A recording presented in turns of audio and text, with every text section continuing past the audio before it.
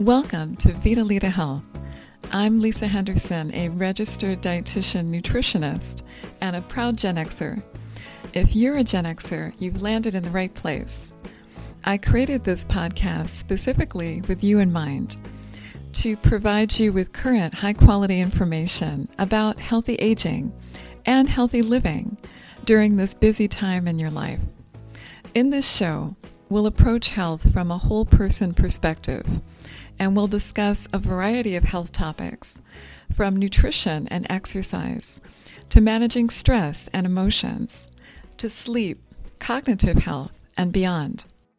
We'll also discuss strategies for preventing or managing chronic conditions like diabetes, hypertension, heart disease, and obesity, just to name a few. Before we jump in, just a quick reminder to subscribe or follow this show so you don't miss an episode. Also, please rate, review, or share this podcast with friends or family who might benefit from it.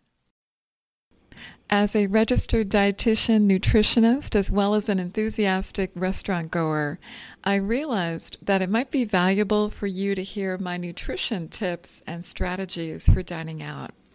And there's a lot to cover with this topic, so I decided to dedicate 2 episodes to it. Today's episode and the second episode will be released in about a week. In these episodes, I will break down for you the most common pitfalls when dining out, tips to avoid them, and strategies for choosing better options, so you can enjoy the pleasures of dining out while also keeping your body nourished and managing your weight effectively. I'm already sensing some skeptical eyebrows being raised. Are you one of those people? Does this sound impossible? It's really not. These are strategies that I use myself all the time. Put them into practice, make them a habit, and they will help you look and feel your best. Sound good? Let's get started. As I see it, the main pitfalls when dining out are extra large portions, especially of red meat, starchy foods, and desserts. Another pitfall is with beverages, hidden sugar and calories in beverages, both in non-alcoholic and alcoholic drinks. Another pitfall is lack of balance in your meal. And the final major pitfall is arriving to the restaurant very hungry or ravenous, and this will make it much more likely that you're going to make poor choices for dinner. So today we're going to focus on talking about large portions and beverages, and then next week we'll talk in depth about the other pitfalls, about creating balance in your meal, and we'll also talk about the hunger scale, taming your hunger, and how your level of hunger affects your choices. So let's start today with talking about large portion sizes of red meat, starchy foods, desserts. I'm going to break this down for you and let you know what a reasonable portion size is for these foods, and give you strategies for enjoying these foods in moderation. So let's start with large portions of red meat or steak. So on the positive side, red meat is actually a great source of protein and iron, but you don't need very much. You don't need a very big portion size to meet your needs. On the negative side, red meat tends to be high in saturated fat, which in general is not as healthful as omega-3 fats that are found in some fish and seafood and plant foods, or monounsaturated fats that are found in plant-based foods. So grass-fed beef actually does have a better fat profile and even includes some omega-3 fats. You know, grass-fed beef does have saturated fat, but it does have a small amount of omega-3 fats. So in general, a better overall fat profile. So choose that as an option if it's on the menu. On the negative side for red meat, because red meat tends to be high in fat, it's also high in calories. So this is another reason to be careful about having too much so that you don't gain weight. Now, 3 to 4 ounces of meat is a reasonable portion size for a meal. That's about a quarter pound of meat. However, at restaurants, most steaks are 12 ounces or larger. And last week I reviewed a restaurant that had a 48-ounce steak on the menu. Now that actually could literally feed a family of 12. So that's way over the top for someone to have on their own. So my tip is order a juicy, high-quality 12-ounce steak, but share it with your dining partner or save half of it for leftovers. So let's talk about large portions of potatoes or other starchy foods like white rice, white bread, noodles, or pasta. So on the positive side, potatoes are a good source of nutrients. They're a good source of potassium. And if you have a baked potato and you eat the skin, you're getting some fiber and some other nutrients with that. But potatoes and other starchy foods like rice and pasta are high in carbohydrates. Carbs are not bad, and our bodies definitely need carbohydrates to run effectively. But you want to opt for carbs that are whole grains or whole foods like vegetables or fruit. The starches I mentioned earlier, white rice, white bread, regular pasta or noodles, are not whole grain because they've been processed. And in doing so, some of their nutrients and most of their fiber has been stripped away. And for maintaining weight, fiber is really important because it helps create a feeling of fullness. And this will naturally help you stop eating at a certain point because it would just be uncomfortable to get overly full. However, because these starches are refined or processed and lacking most of the fiber that they normally would have, it's easy to eat a whole lot of white rice or regular pasta before you start to feel full. And that's the danger of these refined grains. Because they're lower in fiber, you eat more of them. And in doing so, you take in more calories and more carbohydrates than your body needs. So here are my tips for portion size for grains or starches. So if you're thinking about your plate and how much do you want to put on your plate? And we're talking about an average size 9-inch plate. You want to have, for grains or starches, you can have that for about a quarter of your plate. So you want to portion out a quarter of your plate would be okay to be grains or starches. And then for rice, noodles, or pasta, you can think about it from a volume standpoint. So if you're having those foods, up to 1 cup cooked rice, noodles, or pasta is okay for a portion size. And, you're thinking 1 cup is not very much, and you're right. It's not a lot. It's a lot less than a normal serving you'll get in a restaurant for those foods.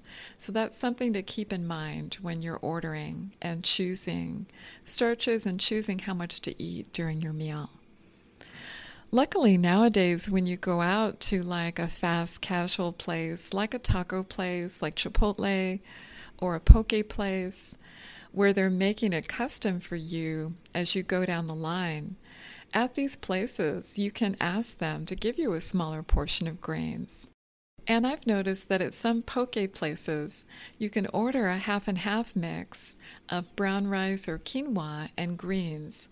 And that's a great option because it's better not to put too many starches or grains in your bowl to begin with. This way you don't have to think about it very much. And you get the super duper double score bonus points of getting some high nutrient greens in your meal as well. So that's a great option. Also, when you're out, dining out, you want to order whole grains if possible in place of refined grains. So for rice, whole grain rice is brown rice, black rice, red rice, wild rice, basically any rice in place of white rice. Quinoa is also a good option. Quinoa is always whole grain, whether it's a white quinoa, a red quinoa, a black, or a multicolored quinoa. Quinoa is always whole grain, so that's always a good choice. For bread, you want to order sprouted or whole wheat bread, And then for pasta, if you can, order whole wheat pasta. Now for potatoes, I favor roasted or steamed potatoes. You want to avoid, most of the time, fried potatoes or French fries or instant mashed potatoes. Another good option for the starches part of your meal would be winter squash. And winter squash is a starchy vegetable, but it's actually lower on the glycemic index than potatoes. So it won't raise your blood sugar as quickly as potatoes will. And winter squash is a great source of nutrients, of vitamins and minerals and antioxidants. And some great varieties of winter squash are butternut squash, acorn squash, kabocha squash, pumpkin. All of those are great choices. And then other vegetables are always an option in place of starches. So you can always order an extra colorful veggie in place of a starchy food. That's always a good option. So let's talk about large portions and desserts. So my advice is, most of the time, skip dessert. You've probably eaten more than enough already, even if you've followed my tips. You simply don't need to overstuff yourself with lots of sugar and empty calories. Go home and have a bite or two of dark chocolate instead, or some berries with a little spritz of Reddi-wip. It'll satisfy your sweet tooth, avoid a blood sugar spike, and keep your waistline trim. I went to a nutrition conference in New York City 2 years ago, and I had an absolutely delicious dinner at a Mediterranean restaurant called Barbunya in the Gramercy neighborhood. I had a duck shawarma entree that was absolutely sublime and completely satisfying. And I wanted a bite of chocolate afterwards, but I thought, the desserts don't look that amazing. I'm just going to go to the drugstore on my way back to my hotel as I'm walking back and buy a bar of dark chocolate. And that's what I did. And this was Manhattan, so the bar of chocolate was $5 rather than $2 or $3, but that's okay. Still less than half the price of a dessert. And more than that, I avoided eating all that extra sugar and calories that I just didn't need. So when you're dining out, this is my advice. Only have dessert occasionally, and only if you're not already pretty full. And only if there's something on the dessert menu that truly appeals to you and sounds amazing. So if the waiter lists off the desserts for the evening and you're kind of lukewarm on all of them, then don't have dessert. Save it for another day. Save it for the night you go out to that French restaurant where they have the amazing chocolate soufflé. If you do decide to indulge in dessert, share it or eat just half of it and bring the other half home. Seriously, reducing the amount of sugar that you eat is one of the best things you can do for your body and your health. So with that in mind, let's now talk about sweet beverages, wine, beer, and cocktails when you're dining out. So when you go out to eat, beverages can contain a lot of hidden calories and sugar, both added sugar or natural sugar. So it's a great place to be mindful of to easily trim some empty calories from your meal. So alcoholic beverages. Here's a question for you. Does alcohol or carbohydrates contain more calories? Surprisingly, alcohol itself actually does contain calories. It has 7 calories per gram of alcohol. Interestingly, that's actually higher than the calories in carbohydrates, which have 4 calories per gram of carbohydrate.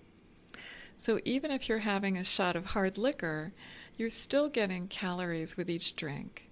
So something to keep in mind.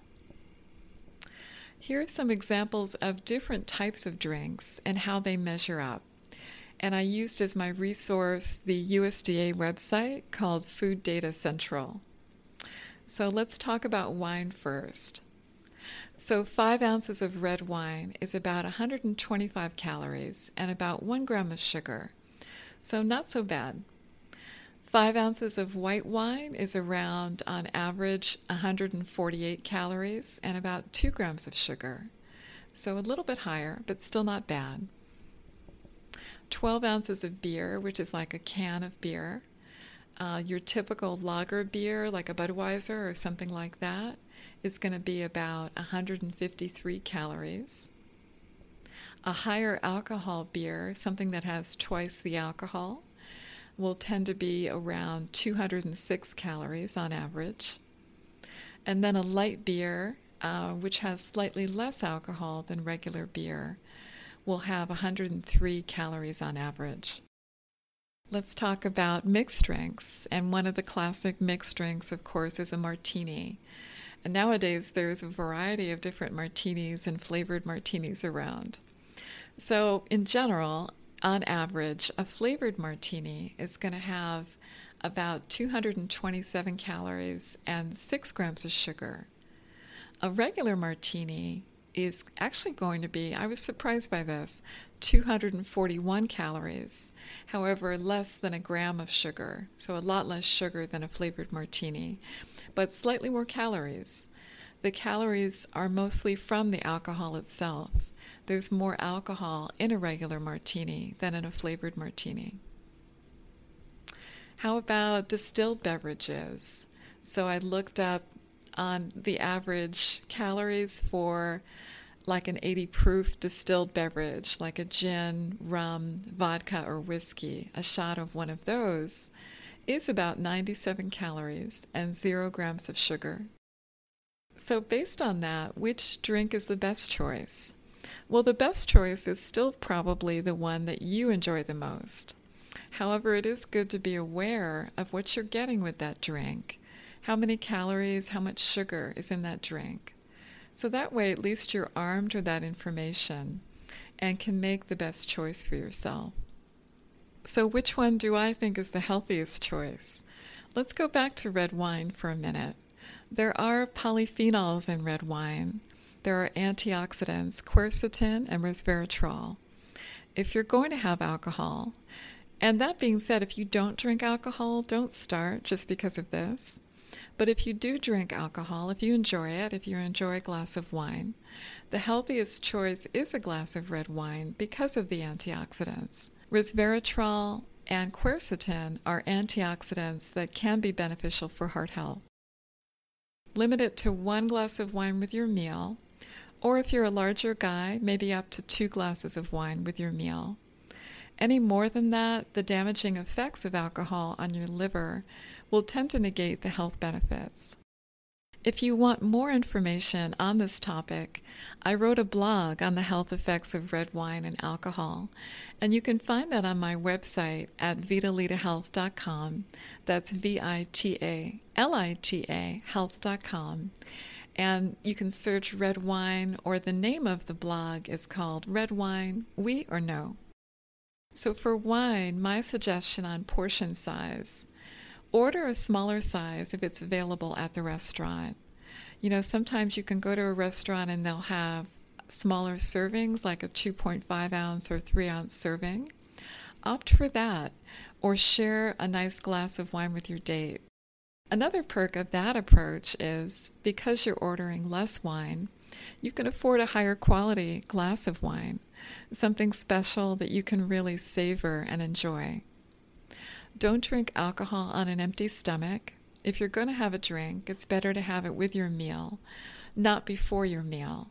You might consider even holding off on ordering a drink until just before your food comes. And also, if you have a blood sugar impairment like diabetes or prediabetes, be especially careful about drinking alcohol or sweet beverages. Now we're going to talk about non-alcoholic beverages. So in general, avoid or minimize sweet beverages like sodas, lemonade, sweetened tea, flavored coffee drinks, and juice.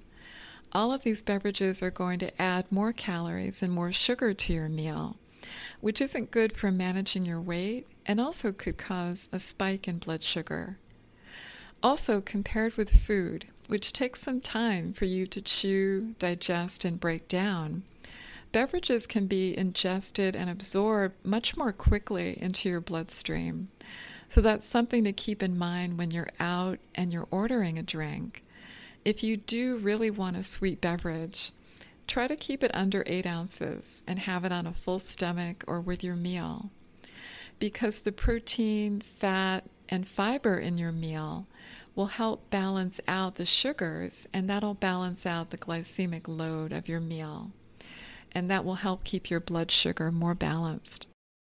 That being said, it is important to stay hydrated, so you do want to drink something during your meal. And the best choices for beverages are water, sparkling water that doesn't have added sweetener, unsweetened tea or unsweetened coffee. Kombucha can also be a good option because of the probiotics, but make sure you're getting one from a source that you trust, that's fresh, high quality, and that doesn't have a lot of added sugar or juice. And regarding water, I do recommend that you have water without ice, because ice-cold water is not great for your digestion. And if you don't like the taste of water, ask for a slice of lemon or lime with it to give it a burst of fresh flavor. I hope you learned something new from this episode. If you enjoyed it, I would love it if you would leave me a 5-star review. As a reminder, you can visit my website, vitalitahealth.com. That's VITALITA health.com. to listen directly to my podcast episodes, to read my blog on nutrition and health, and to learn more about me. In addition, I started a Facebook page for this podcast as a way to engage with my listeners and provide you with updates. So I encourage you to check that out and follow this page. Also, feel free to contact me directly at vitalitahealth@gmail.com. I hope you have an amazing week. See you right back here next week. This podcast discusses wellness strategies for health in an informational and educational manner only, with information that is general in nature and that is not specific to you. This podcast is not intended to replace medical advice, nor to diagnose, prescribe, or treat any disease, condition, illness, or injury. You should consult a physician or other trusted healthcare professional before adopting any of the suggestions in this podcast. Neither myself, Lisa Henderson, or Vitalita Health accept any liability for any loss, damage, illness, or injury.